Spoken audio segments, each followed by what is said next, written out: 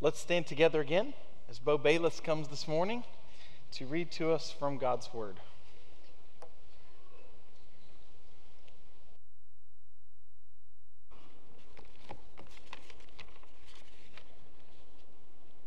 Enter through the narrow gate. For wide is the gate, and broad is the road that leads to destruction, and many enter through it. But small is the gate, and narrow the road that leads to life, and only a few find it. Watch out for false prophets. They come to you in sheep's clothing, but inwardly they are ferocious wolves. By their fruit you will recognize them. Do people pick grapes from thorn bushes or figs from thistles? Likewise, every good tree bears good fruit, but a bad tree bears bad fruit. A good tree cannot bear bad fruit, and a bad tree cannot bear good fruit. Every tree that does not bear good fruit is cut down and thrown into the fire.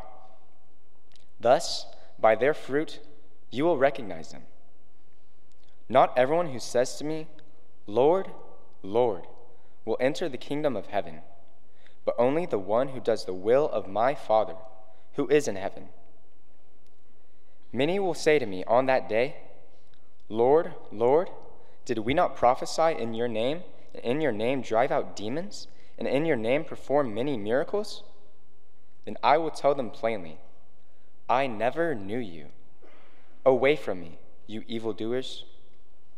This is the word of the Lord from Matthew 7:13 through 23. Amen. Thank you. You may be seated.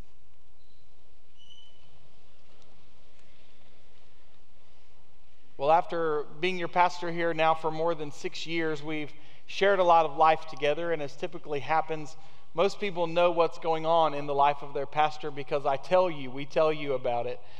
And yesterday was the day that we dropped off our oldest child to college. Some of you have done that before. Some of you have also done that this year. And we survived it. Though I would say that I thought about pausing the Sermon on the Mount this morning and going back to Lamentations for one more Sunday because it felt a little more appropriate. And some of you may have seen I shared that God has such a sense of humor that on our drive to drop him off at his university, we had a playlist that we started in the car. The first song was If You Leave Me Now. The next song was Time for Me to Fly. Then was Separate Lives. Those were the first three songs. Then a little bit later was the song The Way It Is. That's just the way it is. And then literally, I kid you not, as we pulled into campus, the song playing was Don't Look Back. So again, not only does God have a sense of humor, but you can tell that Rebecca and I love our 70s and 80s playlist. But moving on, we thank you for your prayers and your support, and we're so thankful for God's grace. God is so good, God is so faithful, and we are thankful for his grace in our family and in blessing us with having you as our church family. Where I really want to begin this morning is by talking about the James Webb Space Telescope, which was launched by NASA on Christmas Day last year. This telescope is a $10 billion upgrade from the Hubble, which we were so familiar with there for many years. And just recently, the Webb telescope has begun sending back some of the most amazing images we've ever seen. It's just incredible to take in the wonder of God's creation in the cosmos. And the good news is the Webb telescope has just begun sending us things. There are going to be more and more amazing things to see and to wonder and to worship as we think about the amazing creator that our God is. But you might have also seen that a couple of weeks ago, a French scientist named Etienne Klein posted a picture online saying, this is a photo of Proxima Centauri, the closest star to the sun, located 4.2 light years from us, taken by the James Webb Space Telescope. This level of detail, a new world is revealed day after day. Wow, what an amazing image he shared. The photo was shared thousands of times before the scientist Klein admitted that he had posted something just to be funny. It turns out this image is not of the distant star Proxima Centauri, but rather it's a slice of his chorizo that he had for lunch. Look at it carefully. It looks tasty. What a reminder of the day and times in which we live and the challenge of how hard it is to know what is true, what is real, what can be trusted. The fact that we are inundated all the time with misinformation, and then often people who intentionally give us disinformation, so that it is really, really hard to know what we should trust and believe. Of all the challenges of pastoring a church in this decade, this century, I think that one has to be the biggest. Just helping folks navigate all of the misinformation, disinformation, the confusion that affects me just as it affects you, and knowing how to point us forward in following the Lord faithfully and not being duped by so many of the things that are out there trying to take advantage of us. That's why I hope you notice, and I continue to make as a commitment of mine, but also a commitment that I encourage for everyone who teaches in this church, that we always come back to the Scripture as our most important foundational place for truth, that we can say without a shadow of a doubt, this can be trusted. God has given us words. He has given us a guide. He has given us language. As Jesus talks about here in the Sermon on the Mount, there is a path that he wants us to be on as true disciples. And when we feel lost and confused and concerned that somebody might be taking advantage of us, this is the place where we come back and we know, as the Spirit of God speaks to us from his word, we are in the place of truth. And I would encourage you, because I have a feeling this is true for most people in the room, to spend as much time here, if not more, than you do taking in all of that other information and scrolling endlessly through things on your device or your computer that are constantly feeding you more things to be upset about. Spend time in the Scripture and see the foundation of truth that the Lord has for us there. As we begin here in verse 13 of chapter 7, Jesus is concluding the Sermon on the Mount with applications. And throughout these applications, Jesus uses what was at his time a very common teaching tool of the ancient world to say there are two ways. There are two ways that you can take. There are two paths. There are two ways of thinking about this thing, whatever it might be. This was a common teaching tool of the ancient Jews. It's common in the New Testament. It was common among early Christians, and even all the way up to the time of Martin Luther and the Protestant Reformation, you see two ways teaching being so common in those who are teaching the things of God. Think about the two ways that Jesus talks about throughout these last verses in the Sermon on the Mount. There are two gates. There are two roads. There are two kinds of prophets, false and true prophets. There are two types of trees, good trees and bad trees. There are two types of fruit, good fruit and bad fruit. There are true disciples and there are false disciples. There's a foundation of solid rock and there's a foundation of sand.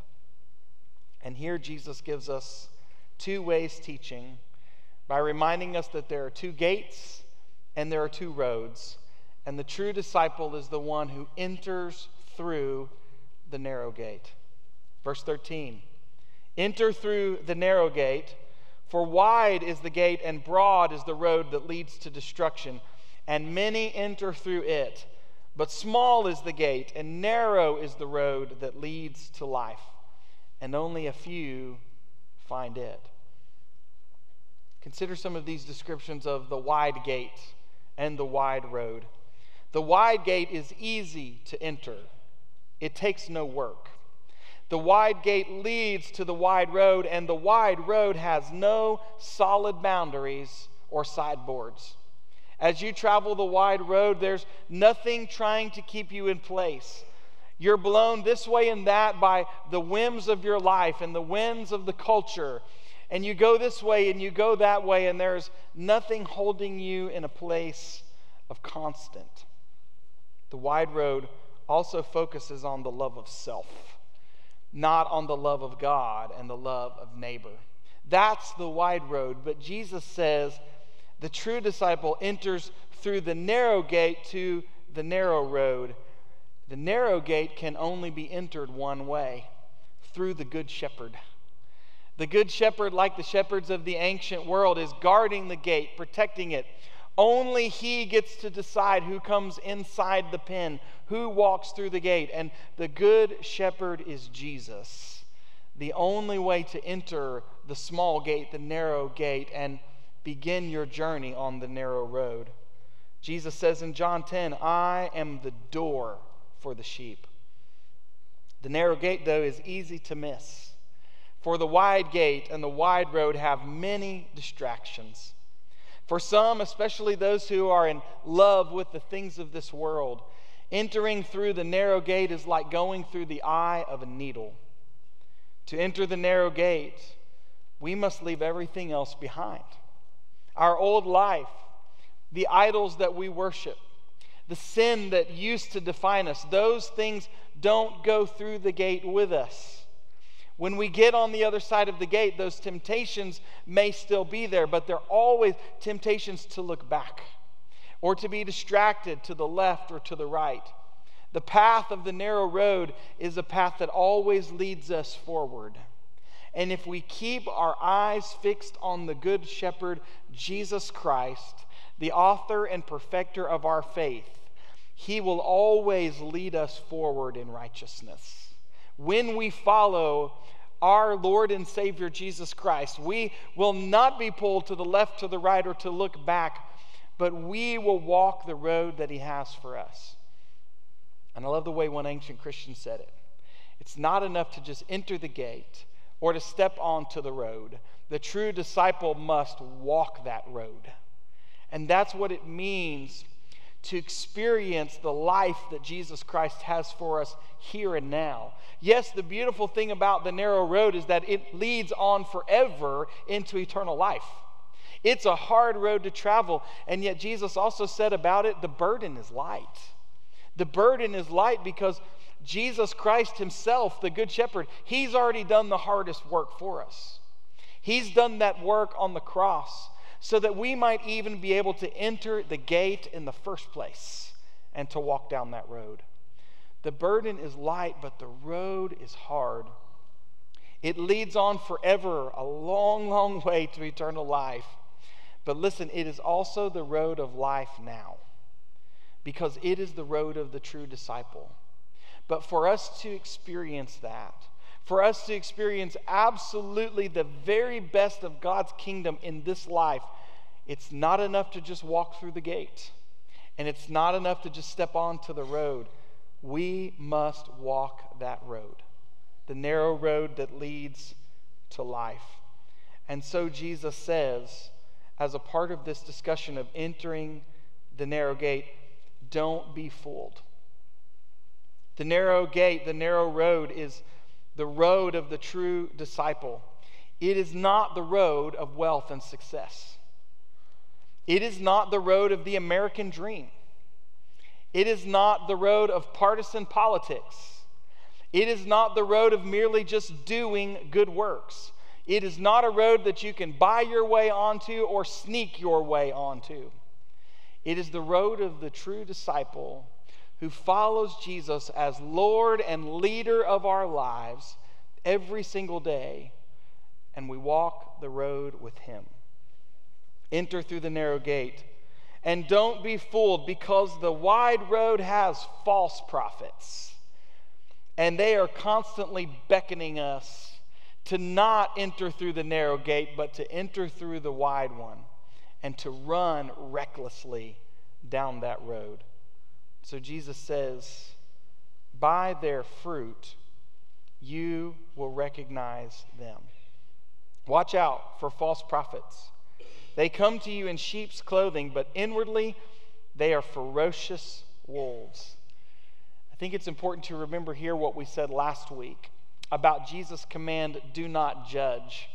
We talked about what Jesus meant there was that you and I are not to sit ourselves on the seat of judgment where only God is worthy to sit and look down condescendingly on others. What Jesus was not saying is that we should turn off our critical thinking or that we should stop seeking God for wisdom or asking God for discernment as we try to navigate this hard road that is around us. Instead, Jesus says, be on your guard. Watch out for false prophets. And why does Jesus tell us to watch out for false prophets? Well, first of all, because they exist. They are out there. And second of all, because they are dangerous. They appear to be in sheep's wool. They are dressed like they're safe. But inwardly they are ferocious wolves, and all they seek to do is to devour and to destroy. Who are some of those false prophets today? Well, I'm sure some of you would love for me to name names, but I'm not going to name names. But I will say for sure they exist. They're out there. They are dangerous. They're out there influencing us all the time, in many cases from our favorite media sources that are profit-driven, and every single one of them have people who are teaching things that are false.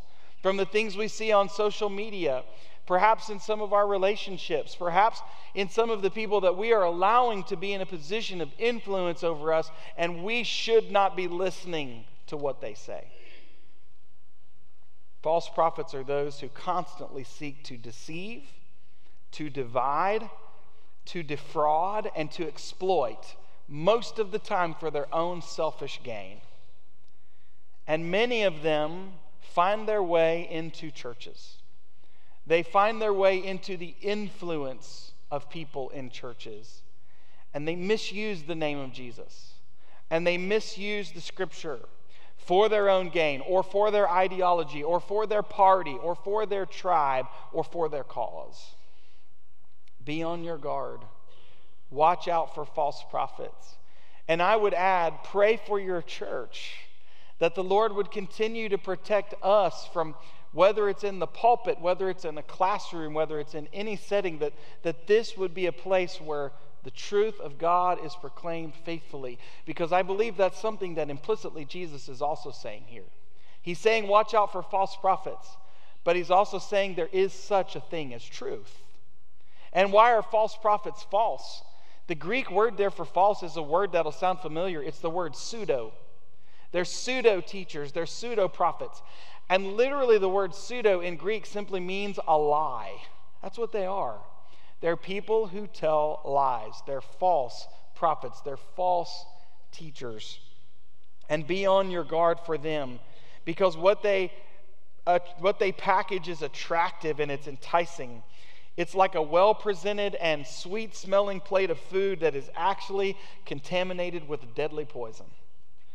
They wear sheep's clothing, but inwardly they are ferocious as wolves. The Bible talks about false prophets and false teachers all the time.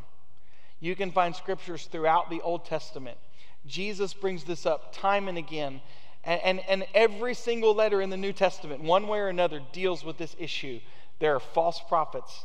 There are false teachers. Be on your guard. One scripture I want to share with you comes from Jeremiah 23. And as I do from time to time, this comes with a homework assignment.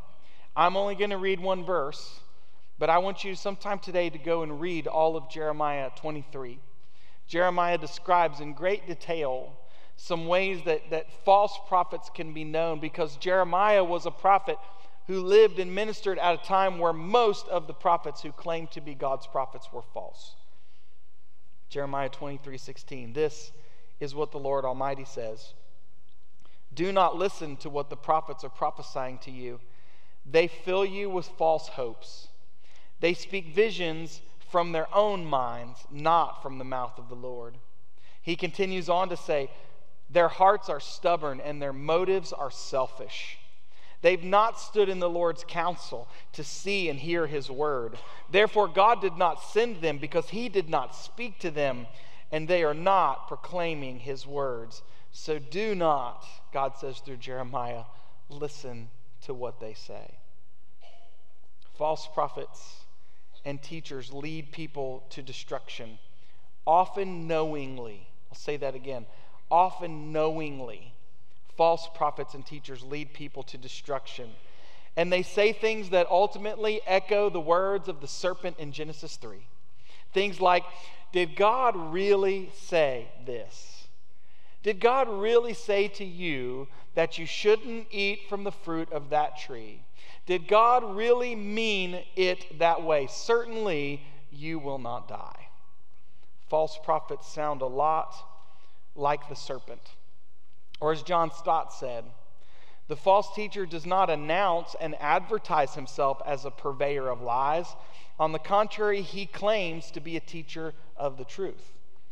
Or as Dietrich Bonhoeffer said, the false teacher conceals his dark purpose beneath the cloak of Christian piety, hoping that his innocuous disguise will avert detection. Or as Jesus says, they are ferocious wolves who come to you in sheep's clothing. In ancient Israel and Palestine, the first century where Jesus lived, the wolf was always seen as the enemy of the sheep. But thanks be to God, Jesus Christ is the good shepherd, and he always looks to protect his sheep. He always looks out for what is best for us. And can I just say for a moment that I see my role as a pastor.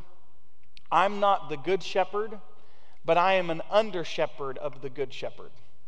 He has given me a calling and a responsibility, and I'm not the only one in this church who has that calling, to be a shepherd of his flock, we who are his people here. And I love each and every one of you too much to let you drown in all the toxicity that is around us right now.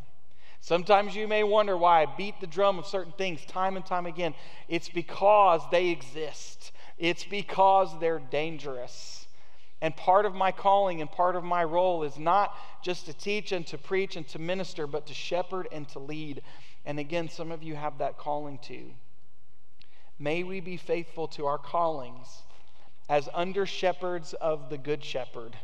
Whether we lead in this church, whether we're parents, grandparents, whatever we're role in, where the Lord has given us influence over other people, may we be faithful under shepherds of the good shepherd, because that danger is real and it exists.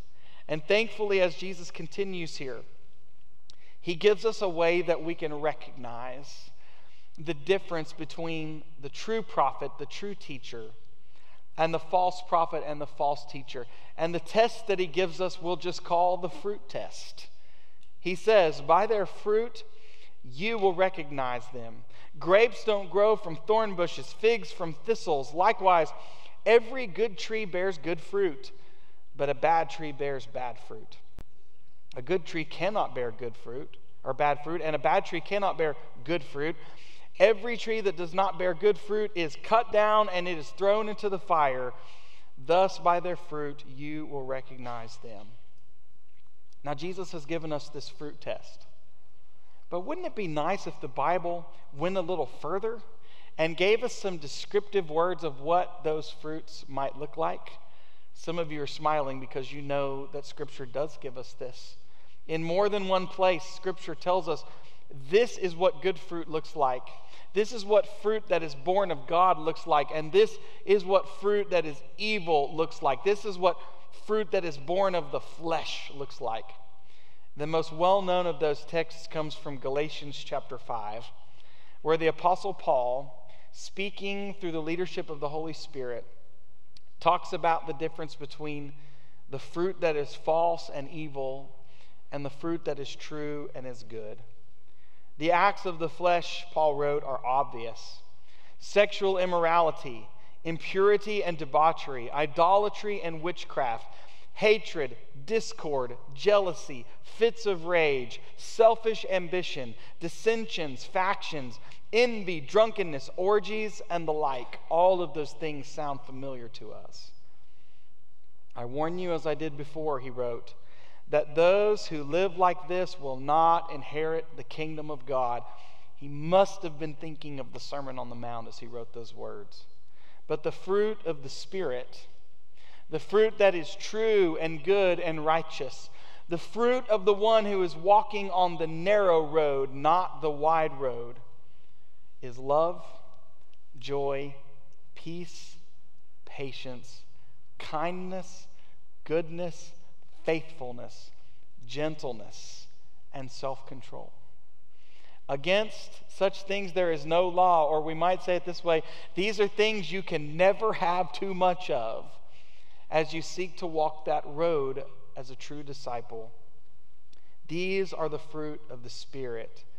Those other things that are mentioned are the fruit that come from that which is false and evil, which comes from the evil one himself, and which represents our flesh, not that which comes from the Spirit. So I would encourage you. More than that, I would challenge you. More than that, I would implore you to judge carefully who it is that you follow, who it is that you listen to, who it is that you share. Dare I say, who it is that you put their name on your car as a bumper sticker or on your window. Be cautious, be careful who you are promoting, who you are behind, and remember, as Jesus says, by their fruit you will recognize them. And here's the way I look at this as a teacher, as a leader. It's important. Words matter. What is being said is very important. But equally important to that is what is being lived. And at the same time, I would say how a person is living and presenting themselves is important. But we also ought to listen very carefully to their words and what they are saying. And sometimes judging a tree by its fruit, it takes time. We have to be patient and wait for that fruit to be produced. But watch carefully. And Jesus says, beware, because false prophets exist. They are dangerous. By their fruit you will recognize them. And all of it comes back to what it looks like to be a true disciple. As Jesus says in the last part of our text, the one who does the will of my Father who is in heaven. Verse 21. Not everyone who says to me, Lord, Lord, will enter the kingdom of heaven, but only the one who does the will of my Father who is in heaven. Back in Jesus' day, there was a difference in the way many people used the word Lord. Lord was a very common word, common speech. Many people simply used the word Lord to say sir. It was a polite way to address an adult man. Others would use the word Lord to describe Caesar or to describe one of the Greek or Roman gods. The Jews would use this word Lord oftentimes to describe Yahweh. Rather than saying his name, the name of the one true God, they would simply use the common word for Lord. In the ancient world, there were many different ways people used the name Lord. The same is true today. There are many different ways people will talk about Jesus as Lord. For some, calling Jesus Lord is simply a religious statement, or it's a descriptive term that does not come from the heart. But for the true disciple, calling Jesus Lord means committing our whole heart and our whole life to him every day. Again, it's not enough to just enter the narrow gate or to step onto the narrow road. We must walk that road as disciples. And I challenge you with this as well this morning. Do you call Jesus Lord every day? When we talk to our children about being baptized, we talk to them about the statement they're going to make in the baptistry that Jesus is Lord, but we tell them every single time that's not just something you say on the day of your baptism. It's something you say every day of your life. You live as if Jesus Christ is in charge, not you. Is he the Lord of your life every single day? Does he have all of your heart and life every single day? There are many different ways that people call Jesus Lord. But for the true disciple, it means a life of surrender to him forever as their Savior and as the Lord of your life. Jesus, when he talks here about on that day, I believe the day he's talking about is Judgment Day. The day that the New Testament describes as a day when every knee will bow and every tongue will confess what? That Jesus is Lord to the glory of the Father. And Jesus says on that day, many will claim to have done incredible things for God. They will even say things like, we prophesied in your name. We drove out demons in your name. We performed many miracles. I love the way G. Campbell Morgan said it. They had done everything but the Lord's will. Jesus said, it's not going to be enough on that day that you say to me, I checked off all the boxes. I did this, I did that. The one who says to me, Lord, Lord, and who means it, who lives it from their heart, is the one who does what? The will of my Father who is in heaven. Jesus is saying here that whatever it is we think we're supposed to offer him, nothing is more important than our obedience. And in our obedience, in our commitment with our whole lives to walk the road of the true disciple, we can truly be those who not only confess Christ, but listen to me, Christ confesses us. When we stand in front of the Lord, when we stand in front of the God who created us, and we say something like, Lord, Lord, Jesus doesn't say about us, away from me, I never knew you. You were never a friend of mine. But instead, Jesus says, oh yes, I know him. I know her. She belongs to me. She's with me. He's with me. This one is a true disciple. This one is my son, my daughter, a member of the family. And Jesus will not say to us on that day as true disciples, away from me, evildoers, I never knew you. He will say, well done, good and faithful servant. Enter into the kingdom that my heavenly Father prepared for you even before you were born. This is the promise. This is where the narrow road is leading. Today I pray for each and every one of us. As hard as it is to know sometimes what's true and what's right, that we would be on our guard, that we would not be fooled, that we would not find ourselves on the wide path, the wide road, simply because we did not have ears to hear what the Lord has to say to us. But instead that we would enter through the narrow gate, we would step onto the narrow road, and together we would walk that road. The road of what it means to be a true disciple. The road of the one who in obedience does the will of our Father who is in heaven. Would you pray with me? As you bow your heads and we prepare for our time of invitation and response, I want you just to consider for a moment what that moment might be like when you stand before your Creator. When you stand before the one true God, as we are all going to do. Will Jesus say about you, I know him, I know her. He belongs to me, she belongs to me. Or will he say, away from me, I never knew you. When you call Jesus Lord, does it come from the heart of a true disciple? Does it come from one who has surrendered your entire life to Jesus Christ? Today, can you say that you are living as if Jesus is Lord of your life every single day? Lord, I pray that you would meet each and every one of us where we are this morning. First, if there is anyone in this room or watching online who's never taken the first step, they've never said yes to the Good Shepherd. Yes, Lord, I want to cross over that threshold from death into life. Lord, today would you point them to the cross? Would you remind them of the work that Jesus Christ has already accomplished for us to make a way that we can enter the gate and we can walk the road that you have for us?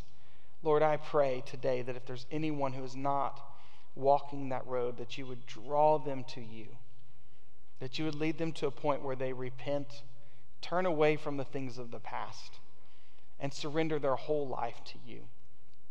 I also pray, Lord, that if there's anyone who has made that decision, who's been walking the road, but today would say, I'm not living as if you are the Lord of my life, as if you, Jesus, are King.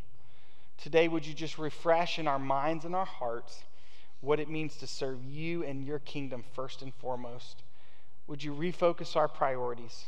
And Lord, as we trust you to guard our heart, and to guide us in truth. Lord, would you protect us for all of those different ways that the fiery darts of the enemy are being fired at us. Today, Lord, I pray for each and every one of us in this last moment of worship that you would draw our hearts closer to you than they've ever been before. In Jesus' name, amen.